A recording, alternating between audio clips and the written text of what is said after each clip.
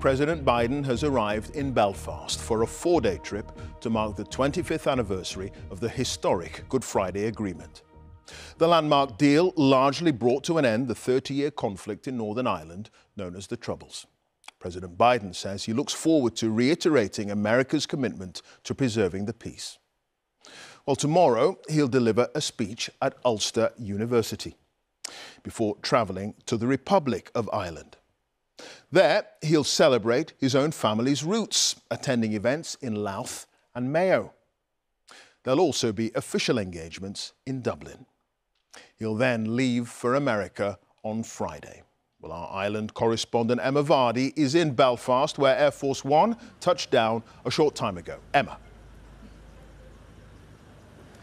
Well, Joe Biden is due to arrive at his hotel here behind me in Belfast city centre at any minute now. He's only spending one night in Belfast, though. Some think he might have spent a bit more time here if it hadn't been for the current political instability and Northern Ireland's devolved government currently collapsed. But we know the president is keen to show his commitment to this place and its unique challenges. Air Force One arrives at Belfast International, and Northern Ireland's first presidential visit in 10 years is underway. Time for a short hello with Rishi Sunak on the tarmac before the president was whisked away for the night. A ring of steel is in place in Belfast city centre, in what is one of the biggest security operations here of recent years. We've been planning for this for a number of weeks. We've prepared for all the various contingencies. Our style and tone that we'll be delivering around this policing operation will remain a community-focused style policing. Presidential visits of the past have held great significance for Northern Ireland's peace process. You must say to those who still would use violence for political objectives, you are the past. In 1995, not long after a ceasefire had been declared by the Republican armed paramilitaries, the IRA, Bill Clinton crossed Belfast's peace line to visit the divided Republican and Loyalist communities. And on Belfast's Falls Road came a historic moment. The first public handshake between a US president and the leader of what many still believe to be the political wing of the IRA. Bill Clinton's visit helped pave the way for Sinn Féin to join peace talks. There was some political pressure, wasn't there, for him not to come here. What did that handshake achieve for you? Well, it was a very clear symbolic indication to this community, which had suffered grievously, that the President of the USA was recognising them, and other communities as well, of course. But this stretch of the road, like, you only walk the length of yourself. Somebody died here, you know, whether at the hands of British soldiers, of the RUC or the IRA or the Loyalists. And it was to have a moment of unquestionable symbolism. There's long been a strong connection with Ireland for millions of Americans with Irish ancestry. And there is President Kennedy. When John F. Kennedy visited Ireland, he described it as the best 4 days of his life. And Joe Biden has often spoken of his family's Irish roots.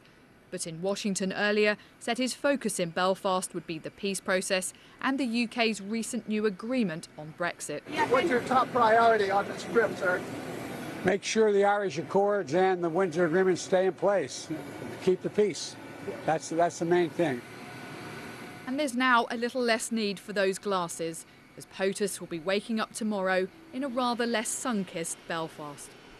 In the morning, Joe Biden will have a short meeting with Rishi Sunak before heading to an event at Ulster University with the Northern Ireland political parties.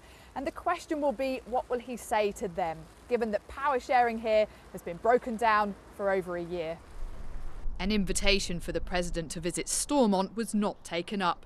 The optics here deemed less suitable, with the devolved government suspended because of disagreements over the Brexit arrangements. For this city, it will be a more brief affair than the presidential visits of the past, but still a mark of Northern Ireland's continuing importance to America in its post-conflict journey. Emma Vardy, BBC News, Belfast. Well, President Biden is due to meet representatives of the main political parties in Northern Ireland tomorrow. The devolved government there was suspended more than a year ago after the DUP withdrew its support in protest at post-Brexit trading arrangements. Well, our political editor Chris Mason is in Belfast. Chris, it's a short trip for Joe Biden to Northern Ireland, but just sum up its potential significance. Yeah, evening to you, Clive. This visit has been penciled into the diaries of diplomats on both sides of the Atlantic for the best part of a year now, such is the significance of this anniversary, 25 years on from the signing of the Good Friday Agreement. And here we are this evening with the visit underway. We can show you some additional pictures of the President getting off Air Force One in the last half an hour or so, shaking hands with Rishi Sunak, who was there on the tarmac to greet him in the wind and occasional little blast of rain here in Northern Ireland this evening. They'll have a meeting face-to-face in the morning ahead of the President's speech that Emma was referring to there. But as you say, the visit to Northern Ireland by the President, as opposed to the wider trip to the Republic, is actually pretty short. For all of the diplomatic conversations over the last year about this moment, he'll be here for around about 15 hours, around half of which he'll be in bed.